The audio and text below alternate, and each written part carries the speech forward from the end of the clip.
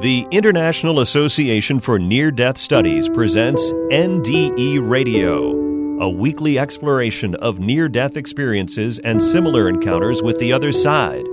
Now, here's your host, Lee Whitting. Welcome once again to NDE Radio with me, Lee Whitting. Whether you're listening by podcast or through the archives of our ad-free shows on our YouTube channel. When he was just 16, our guest today, Randy Schieffer, was so traumatized by his beloved father's death that it set a course for the rest of his life that only a series of COVID-induced NDEs could overcome. On that fateful day, Randy, his mother, and younger sister were in a Florida hotel room when his father collapsed with a massive heart attack. While his mother screamed at Randy to do something to save his father, and his 6-year-old little sister wept, Randy desperately tried to remember what he'd once read in a handbook on how to do CPR. He did everything he could. He ran down the hall, pounded on doors to get help, pleaded with a hotel clerk to call an ambulance. But in the end, it all proved hopeless, and his dad died in Randy's arms. Randy blamed himself for the death of his dad. But more than that, the guilt left Randy with an obsession about death itself. After earning an undergraduate degree in psychology, he committed himself to a master's degree in forensic science and a career as a homicide detective, attending autopsies and specializing in death investigations. He spent 20 years in the United States Air Force working with their security police and as a special agent in the Office of Special Investigations. And from the Air Force, Randy started teaching at the collegiate level, entering as an adjunct instructor and working his way to department chair and finally as the college campus director. And all that time, Randy remained quiet about his greatest secret, the panic attacks he felt when he thought about his own death. He could not even consider it without violent PTSD reactions, flailing about, a spasmodic display of the terror that possessed him.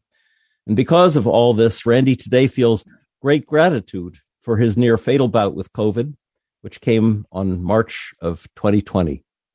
And today, Randy will tell you how his COVID-induced NDEs actually saved his life. Randy Schieffer, welcome to NDE Radio.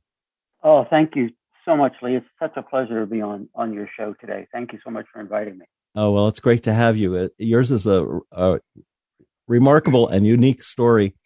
Randy, first, tell me if I got anything wrong in my introduction about how PTSD from your father's death led you to a career as a death detective.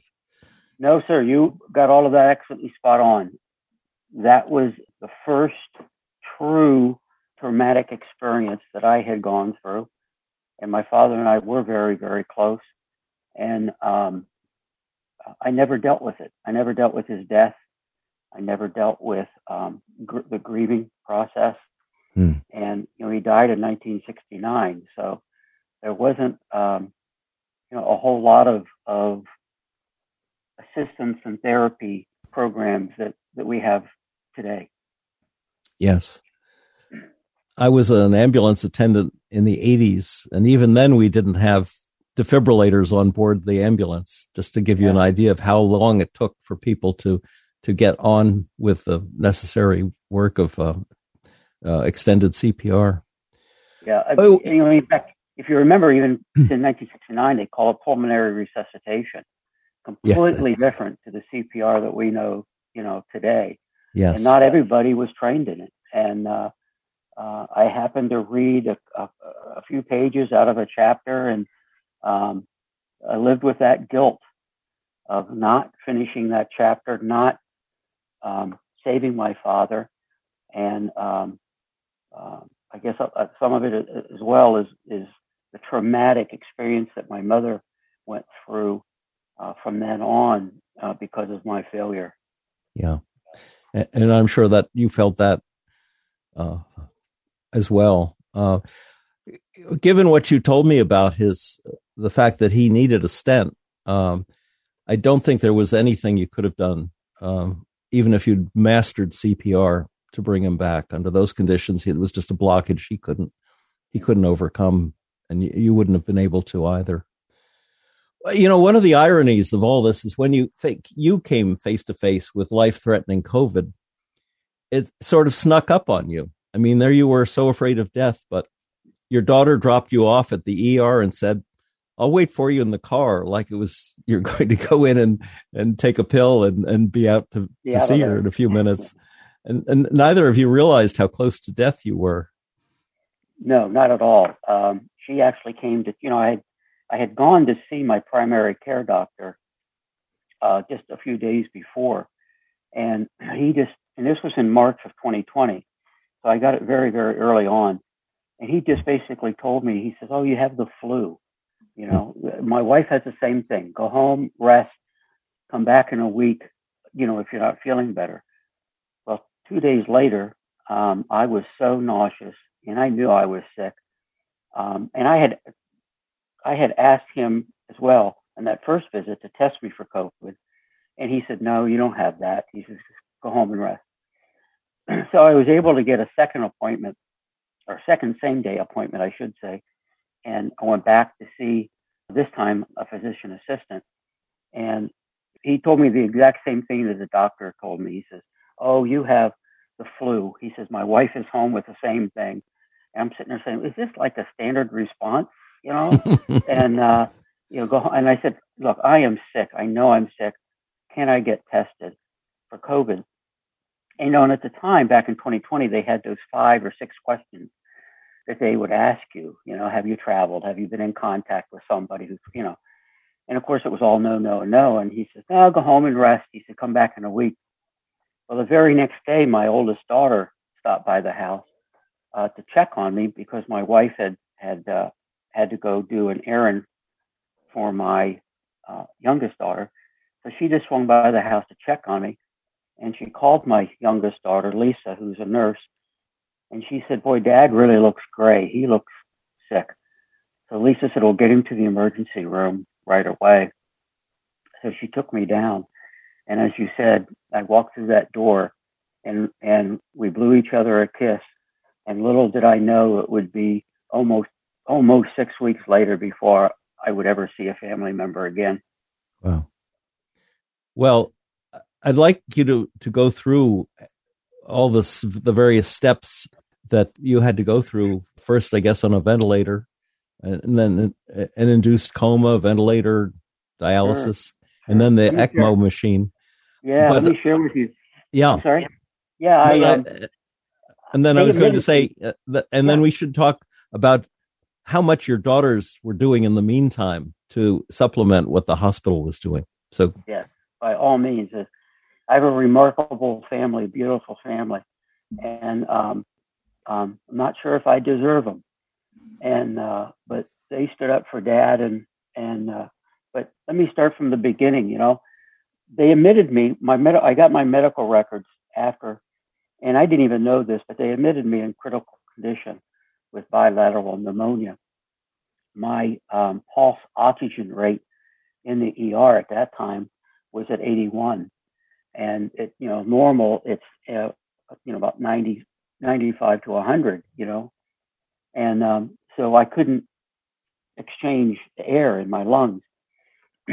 And they put me up in a regular room on a medical ward. And just a few hours later, they rushed me into the ICU. And within 2 days, within about a day and a half, they put me on a ventilator because my pulse ox had dropped down into the 70s, and they put me on the ventilator. And within 24 hours of an event, I maxed it out.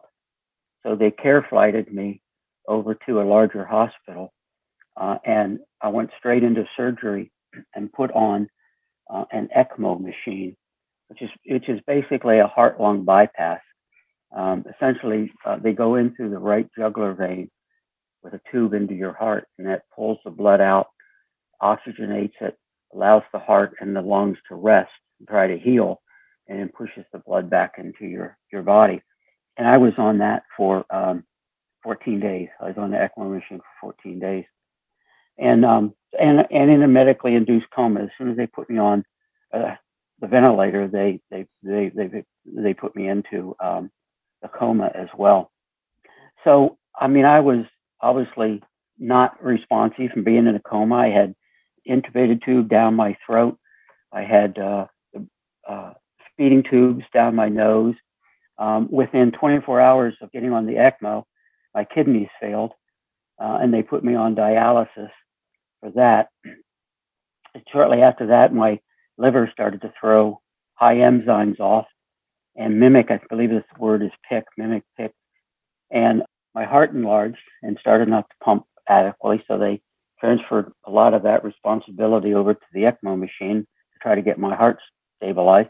And then I started to bleed. COVID attacked my vascular system, and I started to bleed as well. And I've got several units of blood and plasma during the period that I was in that coma. And unbeknownst to me, my family was at home fighting for me. I have 3 girls and my wife, of course, and they weren't ready to lose their dad, and especially to this disease. And they sat down.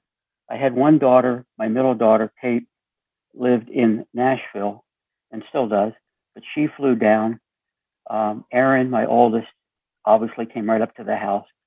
And then my younger daughter, Lisa, who's a labor and delivery nurse, was over in Mississippi, living in Mississippi, and she came home to support their mom. And they sat down, I guess, in the living room and said, okay, how are we going to help Dad? You know, he would be in our ballpark helping us if we were in that bed. So how can we help him? So Lisa called a friend of hers up in Kentucky. Lisa went to the University of Kentucky and got her nursing degree from there. And her father, this girl that she called, her father was the infectious disease doctor for the state, and immediately told Lisa to get me convalescent plasma. Immediately, he says, you find a donor and you get him convalescent plasma. So Lisa had told the hospital that she wanted me to receive convalescent plasma, and they denied her request.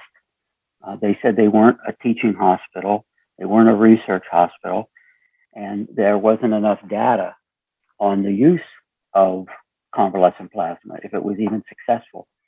So after several meetings with the hospital administrators and doctors, they finally said, well, if you can figure out how to get it, we will consider giving it.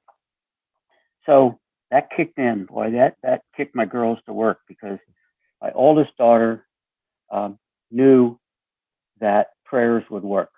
She took on organizing all of the prayer chains. And recently she gave me a map of the United States. And I think there's only three states, maybe 4, that she did not have someone, a church group, a prayer group, a Bible study group, friends, neighbors. They were all praying for me, all praying for me to get better. And then she had Canada, Australia, England, Italy, all praying for me as well. We know people in those countries, and they all got my, and strangers as well, emailed, and they said they saw my middle daughter, Kate, put out a post on Facebook, and that they saw the post, and they were forming prayer groups for me in these other countries as well. It was just absolutely phenomenal response for a man that's not deserving of all of that.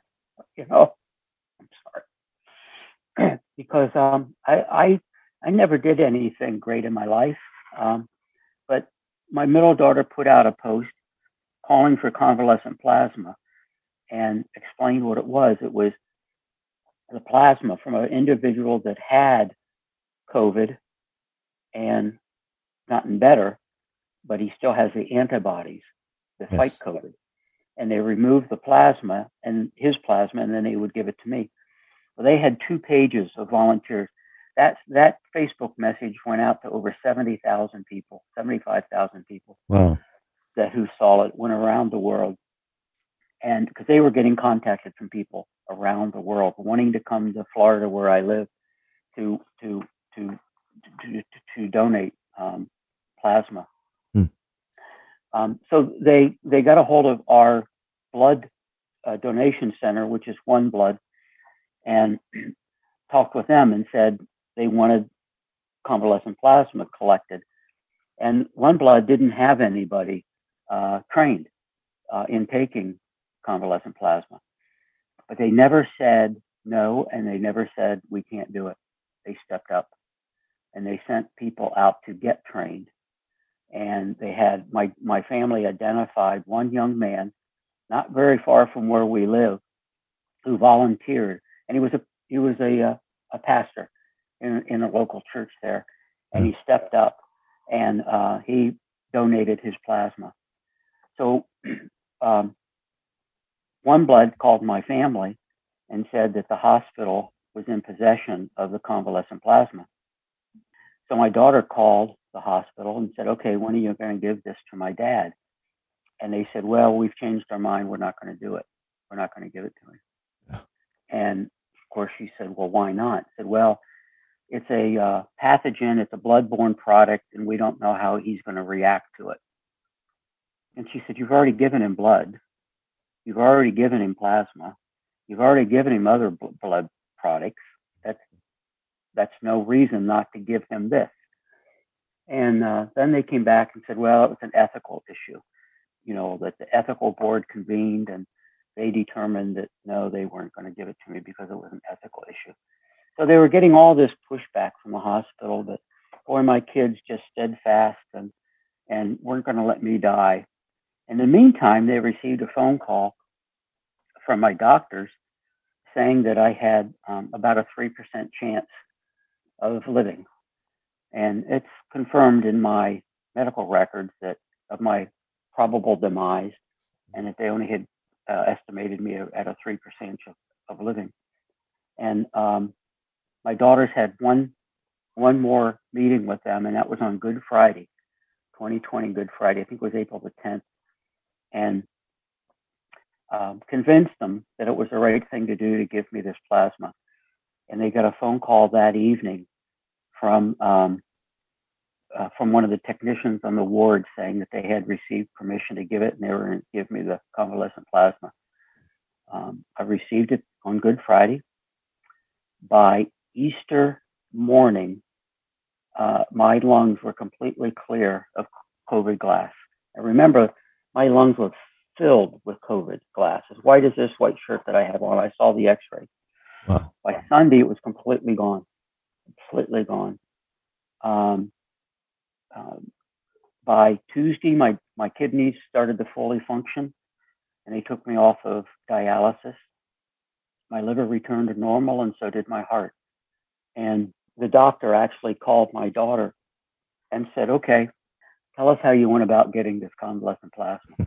We want more of it. And my daughter did. She told him.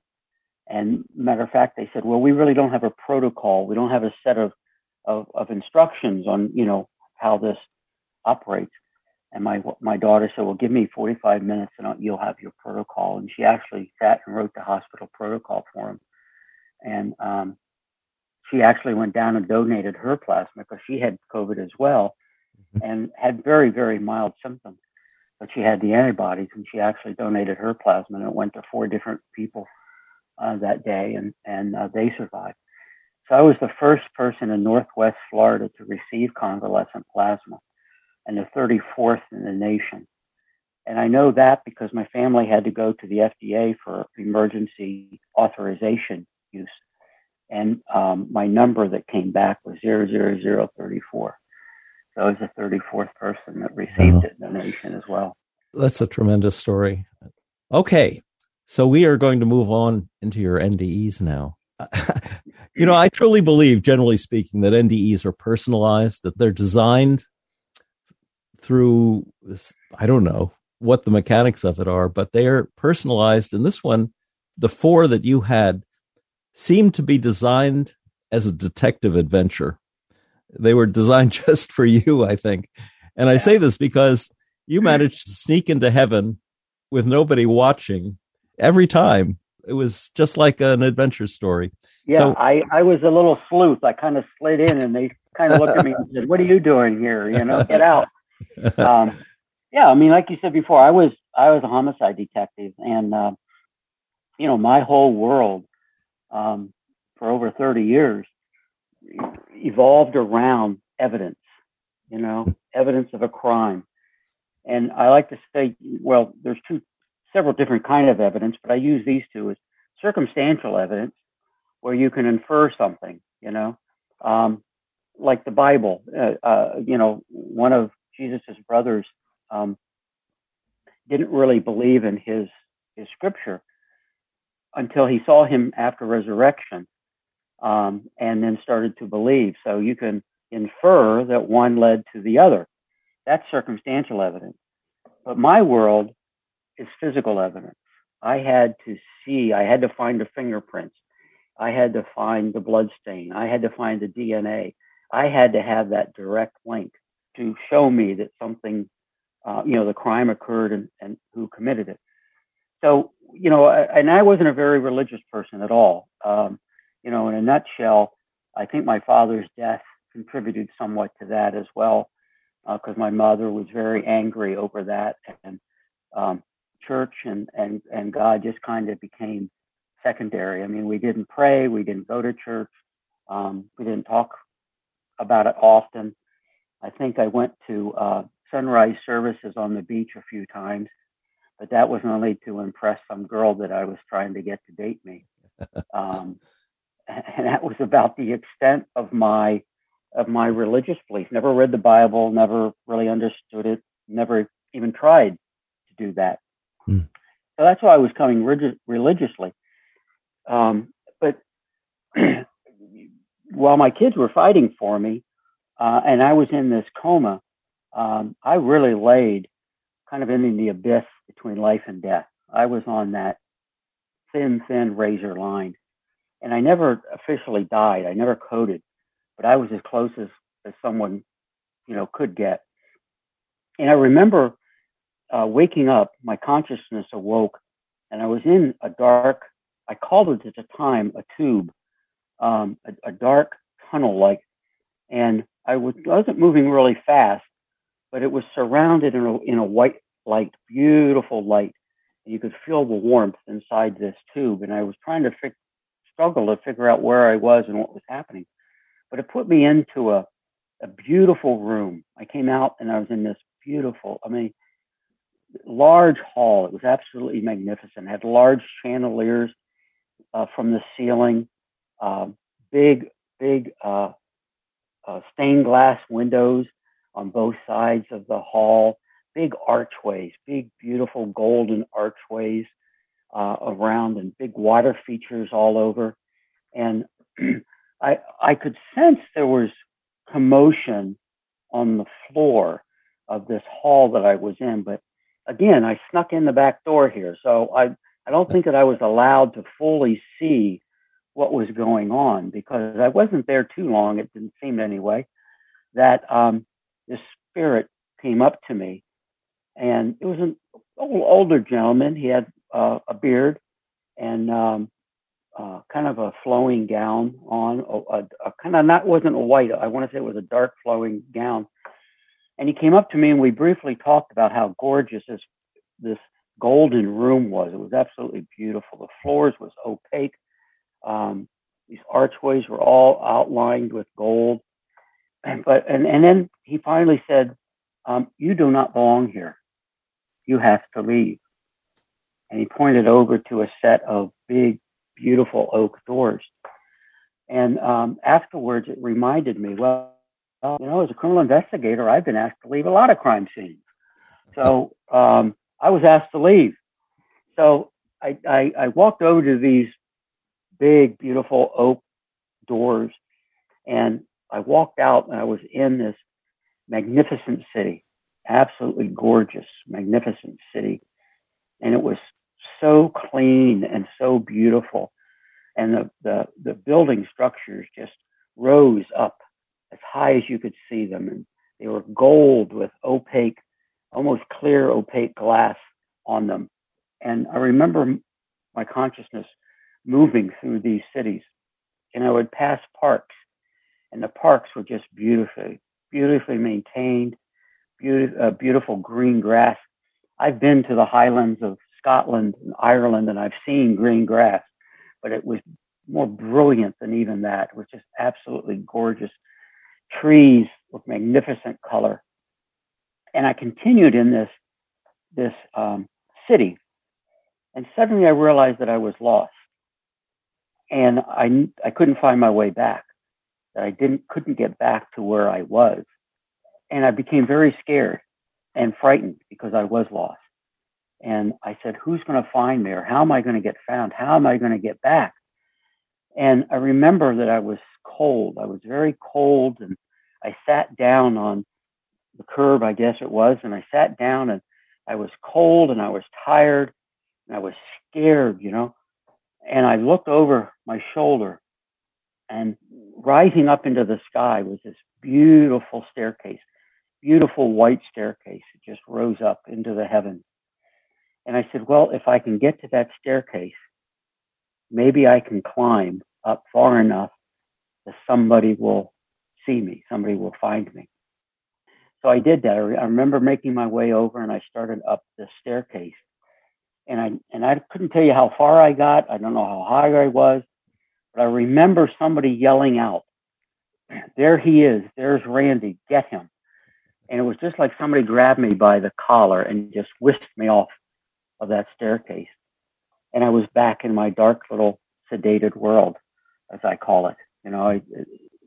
That just went dark, just went blank. And I didn't know. It was a male voice, but I didn't know who grabbed me and pulled me off that staircase.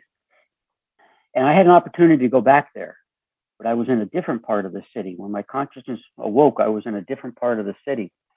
I guess as a detective, I figured, well, okay, the first coming in the front door didn't work, so let me go in the back door, So I started meandering around through the city again, and I finally realized, again, it hit me, and I knew I was dead. Lee, I remember clearly saying to myself, "You died, okay? You're dead, but you traveled somewhere. Where did I travel to?" But I was so calm, and I was so at peace, and I felt so warm there that, you really don't want to leave. But I got lost, and I said, well, I know where those steps are. And I made my way back to those steps, and I started again to go up the steps, and I heard the same voice cry out again, "There he is. There's Randy. Get him." But I turned. I remember turning and looking, and I saw this older gentleman, white beard with flowing white hair, and he was dressed in kind of a white gown. And he grabbed me. He's the one that grabbed me and pulled me off of that staircase. So I guess the security guards came out and said, "There he is. He's trying to penetrate the perimeter again. Get him." And they threw me back out, But I was a very pesky little investigator, and my spirit, must be the same way, because it didn't take no for an answer. And remember, Lee, I don't know the sequence of any of these. What I'm telling you now could have been last, or my next little story where I was.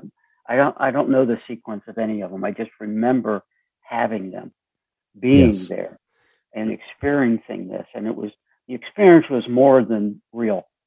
I had dreams. I definitely had dreams, and I had hallucinations. And I can tell the difference. Immediately, I can tell the difference between the two. And as I told my daughter, these were different. My dreams involved people that were still living. They involved my daughter. They involved some neighbors and friends of ours.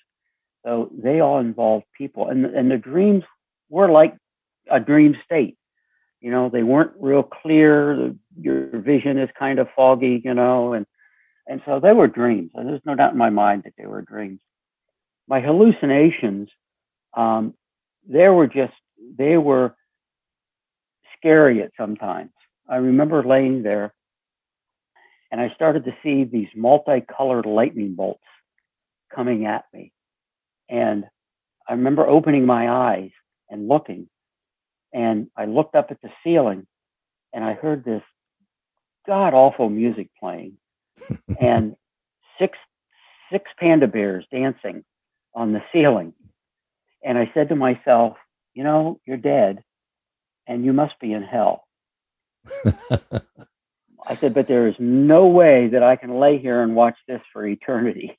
But when I closed my eyes again, I got the lightning bolts, you know, and I remember, you know, closing my eyes and seeing the pandas or seeing the lightning bolts and opening my eyes and seeing the pandas and going between the two of them until finally it was gone. That hallucination was gone. I can tell you others too that I had that were simply hallucinations. But my NDEs were so real and so vivid. There was no doubt in my mind whatsoever that I traveled. Matter of fact, when Lisa, my last week in the hospital, when I finally came off the ventilator and came off ECMO and everything, they allowed Lisa, the nurse, to come in and spend the last 3 or 4 days with me. And I remember telling her right away, before I even realized what had happened to me, I said, Lisa, I went somewhere, I traveled. And I remember her saying, we're here fighting for you and you're off traveling around the world. What is up with that? You know? Well, and, speaking of traveling, I'd love to hear there are 2 more NDEs that you had. And I thought we might get through that. Well, maybe the next one could be the dirt path with the beautiful flowers on either side. Yeah. No, I woke up. My consciousness awoke again, and I was making my way down this dirt path. And on both sides of the pathway were beautiful flowers, ornate vegetation, just beyond imagined colors, big, huge, beautiful trees. And I was walking, or my consciousness, I should say, was moving down this pathway. And suddenly before me, this little boy comes out. And I don't even know where he came from, but he just appeared. And he was very animated little boy. And he had olive skin, and he had what we call the old bowl cut. You know, his hair was kind of cut down right above his eyebrows, you know. Mm-hmm. Olive skin. He had a little pair of shorts on, no shirt, no shoes, but very animated. And he was sitting there and he started yelling, follow me, follow me. So I did. I followed him. And a short distance, he took me into a room. And he told me, he says, wait here. He says, I'll be back.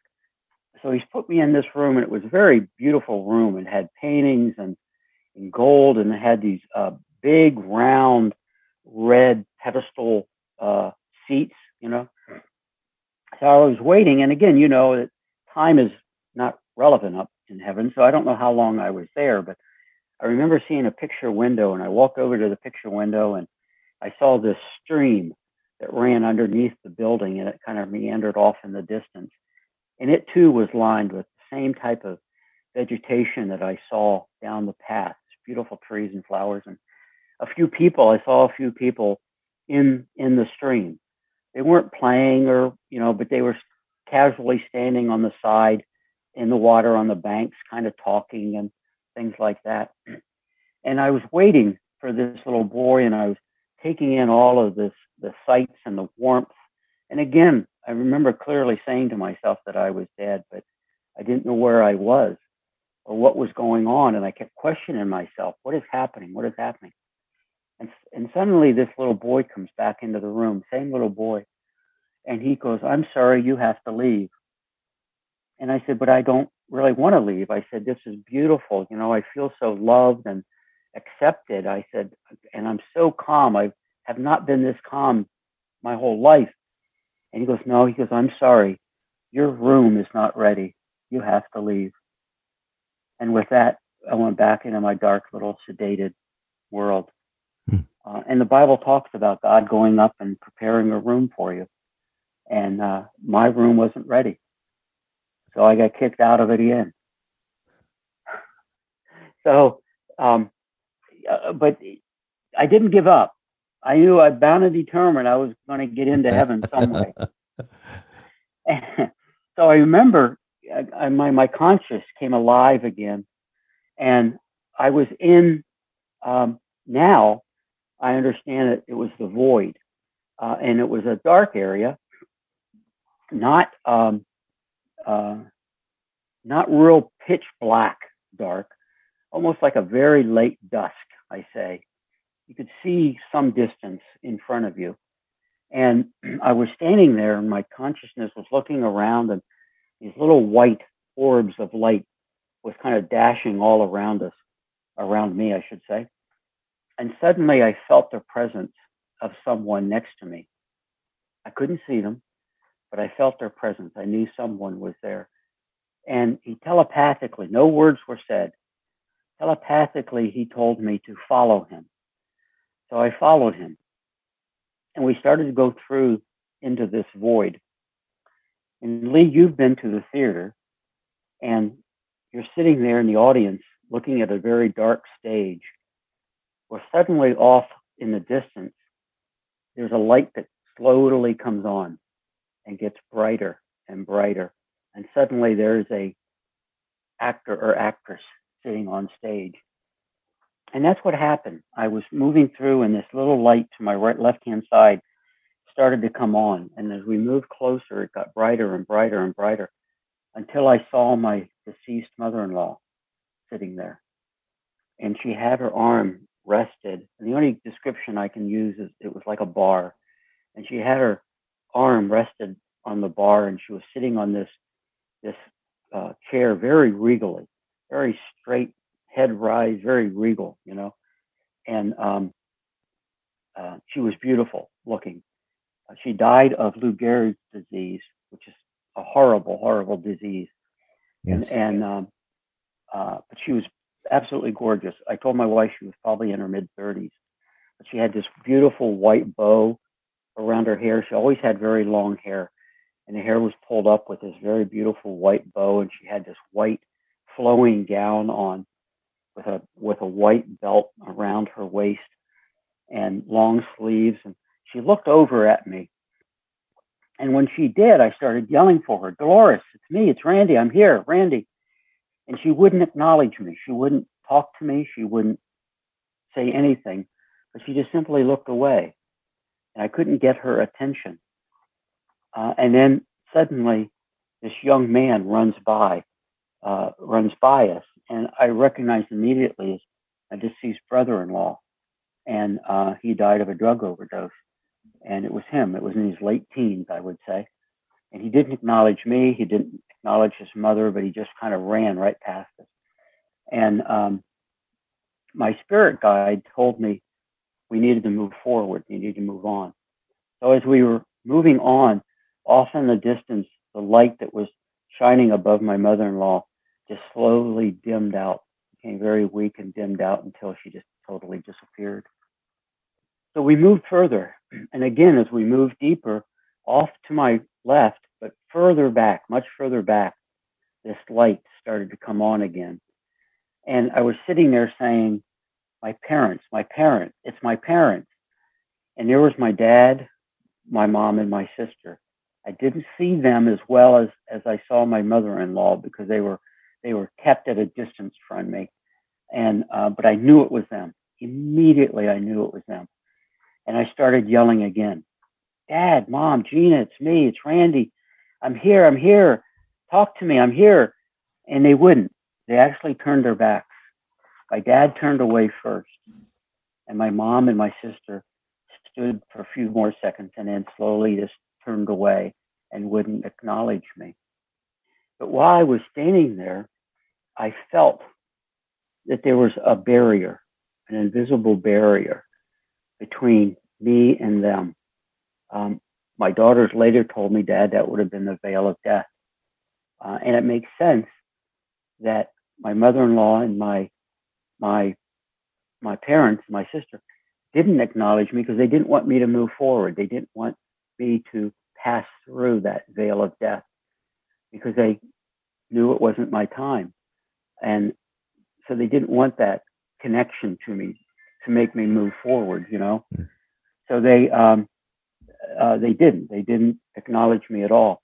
So I was standing there, and again, in heaven, you can virtually see 360 degrees.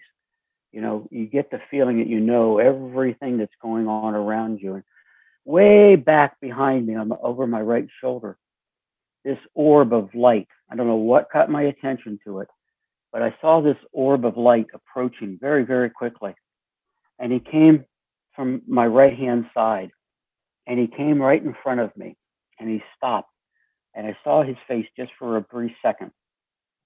But he says to me, "Tell Madison at the salon her grandfather's okay." And I knew he was a veteran. I mean, I'm a veteran. I had 20 years in the Air Force. And I just automatically knew and felt that he was a veteran. And he moved on to a white porch. And when he moved past me, he became that orb of light again. And he moved over and got onto a white porch. And he was an orb of light in human form. And he started making red, white, and blue ribbons and American flags. And it was shortly after that my spirit guide said, "You've got to leave. You have to go. You can't go any further. You have to go back." And I went back into my dark little sedated world of darkness. So when I finally came out of the coma and my daughter was with me, I started to tell her these experiences. And she said, "Dad, who is Madison?" And I said, "I don't know a Madison. I have no idea who Madison is." And she said, "Well, did you recognize the man that gave you the message?" And I said, "No, I don't know who he is. I've never saw him before." So she said, "Well, how are we going to find her?" And I said, "Well, I have to." I said, "I have a responsibility to find her. I was given this message. I have to find her." So a few days later, I'm discharged from the hospital, and I had to learn to walk again, and I had to learn to swallow, and a few other things. And I was home in my wheelchair, and I was home for, I don't know, maybe 3, 4, 5 days. And something drew me to my dresser. I don't know why. I started rumbling through my dresser, one of the drawers in my dresser. And I came across a business card, and it was for a local barbershop here in town. I took it out to my daughter, and I said, "Hey, could you call these people and find out, with COVID going on and all the restrictions that we had to deal with, could you find out what their policy is for getting my hair cut?" I said, "I'd like to get it cut." So I came back. I wheeled myself back into my bedroom here, and she came back a few minutes later. And now I'm the interrogator in the family, okay? Yes. My kids grew up with me interrogating them and their boyfriends. Well, she starts interrogating me. Okay, "Dad, where'd you get this card?" I said, "What do you mean, where did I get it? Where did you get it?" "I don't know where I got it." "Well, where'd you find it?" "I found it in the dresser." "How long have you had it?" I said, "Lisa, enough with the questions. What do you want?" And she goes, "Dad, I think we found your Madison." Wow. I said, what are you talking about? And she handed me the card. She goes, "Look at the card." And here on the card, clear as day, was written Madison Logan on the card. I never recognized it. I never saw it, but there it was, clear as day. I said, "Make an appointment with her. I want her to cut my hair." So she called down. Sure enough, they had a Madison at the barbershop. And my daughter took me down because obviously I couldn't drive. So she took me down, and we're sitting there waiting. They allowed me to come inside. Everybody else had to wait outside, but they allowed me to come inside because I was on a walker at that time. So I asked my daughter, I said, "Which one do you think is Madison?" And she goes, "Do you recognize any of them?" I said, "Well, I kind of recognize most of them. I've been here before." So it wasn't a few minutes where this young, very beautiful, very sweet young girl walks up, dark hair, and she goes, "Hi, I'm Madison." She goes, "Are you Randy?" And I said, "Yeah." And she goes, "Okay, I think you're my next appointment." So she takes me back and she starts to cut my hair. And Lisa's telling her about my experience, what I had gone through, not my NDEs, but just how sick I was and I almost died. And so I said, "Madison," I said, "can I ask you some personal questions?" And she said, yeah, sure, go ahead. So I said, well, are both of your grandfathers still alive?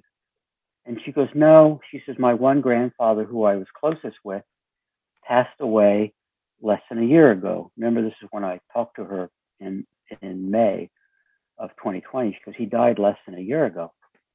And I said, was he local? Did he live in our local area? And she goes, no. She goes, he lived up in Iowa. She goes, his whole life he lived in Iowa.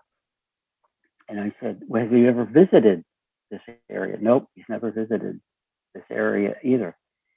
And I said, was he a veteran? And she says, yes, he was a veteran. And that she says he talked about the Army and talked about Vietnam. And she says, so, yeah, he was a veteran. And I said, Madison, I think your grandfather came to me. So I told her what he said. I said, he came to me and he told Madison at the salon, her grandfather's okay. And he wants to know, Madison, that he's safe and he's okay. And so she starts crying. I'm crying. Lisa's crying. People in the barbershop are looking over saying, don't go to that hairstylist because she's going to make you cry. So I said, Madison, now you remember, Lee, I was an investigator. So I put my very best investigator hat on and designed these questions specifically to lead me to verifying this. So I said, Madison, he moved on to a white porch. Is that significant to you somehow? And that would have been his house in Iowa. It had a white porch, and he loved sitting on the white porch. She said, especially after he retired, he'd sit out there and work on the computer and talk to the people they passed by and everything. And I said, Madison, he started to make red, white, and blue ribbons and American flags. I said, is that something that you know about? Lee, she looked at me like I had a third eye. And she said that he belonged to the American Legion in town. And every Veterans Day, the whole family would go down to support him and the veterans. And they made red, white, and blue ribbons and American flags to the veterans' graves. Wow. There was your evidence, Detective. Yeah. That was my physical evidence for sure, Yeah. Because God knew that I needed that. He knew that I needed proof. He was showing it to me. I just didn't recognize it. Mm-hmm. But he said, okay, we got to get this guy what he wants. He's got to have something tangible, that he knows that there is a heaven, that there is an afterlife. And I do have a plan for him. And he gave me that. Yeah. And by my physical evidence. So I have tangible proof that there is life after death. Totally changed my attitude about dying. I'm no longer afraid to die. It's very peaceful. And I don't fear it at all anymore. There was one other thing I wanted to ask you about, the white-haired lady that you remembered coming in without a mask on while you were in the hospital to comfort you? Yeah, the nurse that I talked to while I was intubated. Yeah, that was, when I came out of the hospital and started to get around a little bit, I had an appointment. I asked my wife if I could come along, and I wanted to go over to the hospital where I was and try to get up on the floor and thank some of the nurses that worked so diligently so I would survive. And there was one in particular that I just loved. Her name was Mallory. She had a very big black gas mask type thing on. And when I described it to her, she seemed somewhat surprised. She says, Mr. Schieffer, you were in a coma. She says, how did you know what type of mask that I was wearing? Or how did you know that, I wore this, or I had my hair up in the bun? And I said, Mallory, I saw you. I clearly saw you. And I said, where is the I had an older nurse, and I said, white hair, glasses, and I said, kind of short, not real tall. I said, she came in and talked to me every day. And she kind of looked at me, and I said, and she didn't have any protective equipment on. I said, because she would sit and rub my hand and hold my hand, and I could feel the skin to skin contact. And she kind of looked at me. She says, Mr. Schieffer, everybody that came in, you were in isolation. She goes, everybody that came in had to wear protective equipment, the mask, the gown, the gloves, the whole 9 yards. And I said, no, this lady didn't have that on at all. And she goes, besides, you had a tube down your throat. She says, how could you talk to anybody with a tube down your throat? And I said, well, I talked to somebody, and she came to visit me every day. And I just had it explained to me that, well, that was good. That was probably an angel or one of my spirit guides that came and sat with me and talked with me. It let me know that it was going to be, okay. My guardian angel, maybe, that came and sat and talked to me. But I was told by the nurses that there was nobody that matched that description, and certainly nobody in my room without the proper, gear on. Right. So I had some beautiful conversations with her, whoever she is. I hope to see her again.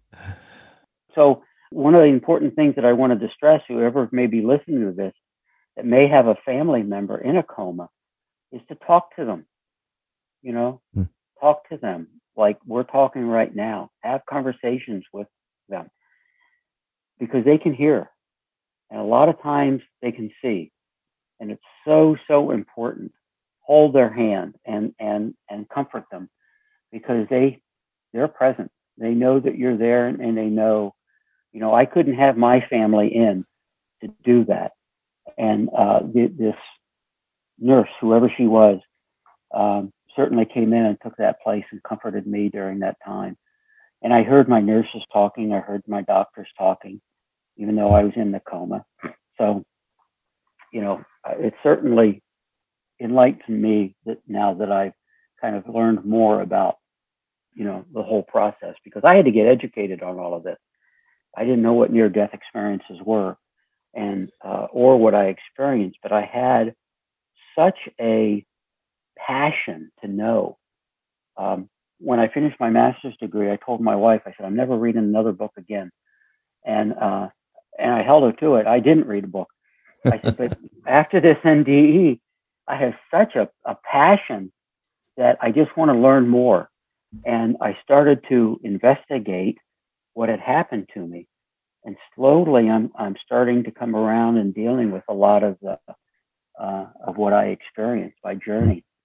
Now, I think you said that you came back with a conviction that God wanted you to come back and tell people what you'd seen. And I'm wondering if you could tell us a little about the reaction you got from medical staff and maybe clergy members, people that you did try to tell about your experience. Lee, you should say lack of reaction that I got. I did. I tried to tell some of the nurses that did come in. I tried to tell them what had happened.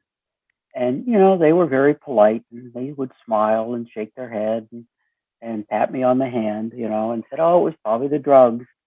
I had doctors that came in, and I tried to explain it to them of what had happened and what I experienced. And I told them, too, just as I had told you earlier, I had dreams and I had hallucinations, and I told them about that. And the response basically was, well, drugs will do funny things, and they didn't take me seriously. And it was frustrating to me that they wouldn't take me seriously or listen to what I had to say. I was being a veteran. I was in the Air Force, for 20 years. And I had to go to the VA for some medical tests. And I remember a couple of doctors, 2 doctors came into the room. One, I think he said was on training. I'm not sure. But I started to tell him about having COVID so bad, and that I was on intubated, and I was on ECMO, and I was in a coma. And I was telling him about my experience.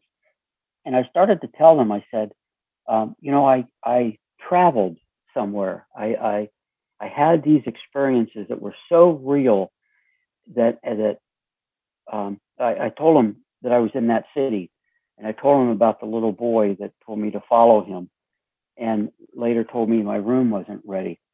And that's about the only two stories I got out before one of the VA doctors just turned around and walked out of the room. Wow. The other VA doctor, you tell your story, and you certainly quickly realize if they believe you or not, and I could tell he didn't believe a word I was saying. And that was frustrating. That hurt. And I wanted answers. I wanted answers of what happened to me, where I went, what I experienced.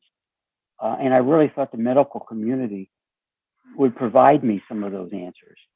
And they didn't. They just blew it off to drugs, or they blew it off to, imagination, or I had lucid dreams, things of that nature. And I knew the difference. I knew it wasn't that. It was almost like when I went to my doctor and said, "Doc, I am sick." And they said, "Oh, you got the flu." And I said, "No, I don't have the flu." Same scenario, Doc. I've had this real experience. I went somewhere. I visited these areas. I experienced this.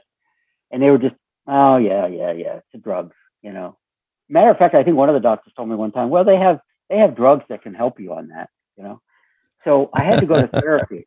Yeah. So I came out with ICU delirium. Now, I had PTS from my dad's scenario, and then my sister, when she died, that compounded it. So I was undiagnosed. I dealt with that PTS throughout my life. And I came out of ICU with ICU delirium, and they told me that therapy would help. So I found a therapist that I thought that would be helpful, and he was highly recommended, that he knew how to treat PTS. And I went to see him, and I didn't tell him. I don't think I told him the first session. I went to see him a few times before I told him exactly what had happened to me.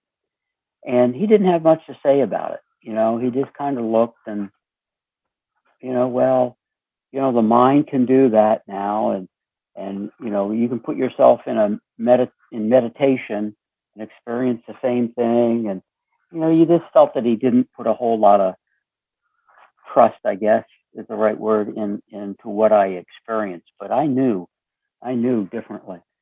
So even the therapists weren't much help, and I wanted answers. So I went to the religious side. I said, okay, if I went to see God, if I experienced angels, surely if I talk to my local priest, he can help me deal with this. So I did. I went down and I saw the local priest, and I didn't have a dozen words out of my mouth until I realized he didn't believe a word that I was saying. And I really thought that he would accept what I was saying, that I went to heaven, and I experienced spirits, and I experienced God's love, and God made me scared in that big city, because he knew I was lost, just like the lamb that was lost. So he had to make me feel scared, alone, and then I was found, and he found me. And they didn't want to hear it. I had local priests that, "Oh, wow, you really went on a interesting journey, didn't you?" And then that's all he said about it. So that became frustrating, because I've been to doctors, I've been to therapists. Now I've been at the local churches, and to the therapist. And I was asked to speak at a Catholic women's breakfast. And when somebody had heard my story, and they asked me to come speak to these ladies. And I said, oh, I'd love to. I said, but before I do, you better check with your priest. And they kind of looked at me funny, and I said, if he doesn't believe in near-death experiences, he's not going to want me to talk. So they came back to me about a week and a half later and said, we found another speaker. He doesn't want you to speak. Wow. So again, religious leaders weren't much help with me. I did find one religious leader who welcomed me, and he was excited for me. And he wanted to hear my stories, and he wanted to hear what I experienced and what I had seen and what I experienced. And he even invited me to come talk to their senior ministry so they could hear that there is life after death, and you don't have to fear death. There's no reason to fear it because your spirit lives on. I heard a good term the other day. It's not really a death. He is in spirit. I like that. He is in spirit because your body, is our vessel. And once that wears out and dies, your spirit moves on. And that's what mine was. Mine moved on, and they just couldn't, they just kept kicking my spirit out of heaven. But it's important to find that one person that will listen to you. And the pastor that did listen, and we had our 1 hour meeting turned into a 2 hour session. And he has been very, very helpful with what I have saw and what I've experienced. He can relate it right back to the Bible, to where I was and who was maybe talking with me or what I experienced. And that became very helpful. So you've got to find that person. Leela is that person. I spoke with her. She called me and we spent a lot of time on the phone, and she was just absolutely wonderful. Lilia Moilo, our associate producer. Yes. She was absolutely wonderful because she understands NDE, and she understands what, I was in the military. 20 years I was in the military. I know guys from the military that have PTS and who struggle. And I'm sure they can't find anybody. They don't even know what happened to them probably, or where they went or what they visited to. So it's important for us. It's important for me. I think part of my mission is to help people and help people understand, because I certainly didn't before my near-death experience. And it took me by myself, my diligence, to research and find out what happened to me. And fortunately, I was able to find some people that understood near-death experiences and wanted to listen to my story and helped me in understanding what exactly happened to me and continue to help me in understanding what I experienced. And that's helped like no wonder. I'm blessed by all the people that have come into my life. Well, Randy, we've been blessed with your story. So thank you so much.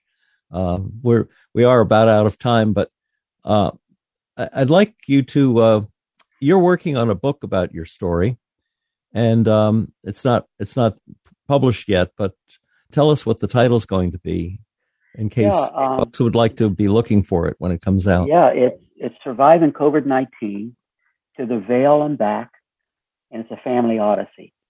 Because I've asked my wife and my 3 girls to take and write one chapter out of the book of what they experienced and what they were feeling, and a little bit about each one of what they did. The prayers, certainly the prayer chain totally saved me. Yes. The internet, going out to 75,000 people, my daughter advocating for me, and my beautiful, lovely wife here at home.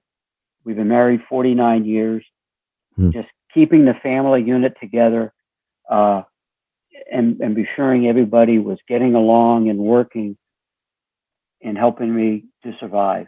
Yeah. So I'm only here by the grace of God and the goodwill of my family. So. Well, thank you. Thank you, Randy. Thank you, for sharing your amazing story of your obsession with death and how 4 COVID NDEs saved your life. If folks would like to hear this show again, or any of our more than 400 archived ad-free NDE interviews, go to TalkZone's NDE radio site and hit the past shows button, or go to our YouTube channel, NDE Radio with Lee Witting, where you can subscribe to and comment on the complete NDE radio library. And be sure to like, follow, and share our NDE Radio Facebook page. Search NDE Radio with Lee Witting on your Facebook app. And listen again next Monday, 11 a.m. Eastern at TalkZone for more NDE Radio. I'm your host, Lee Witting, saying thanks for listening.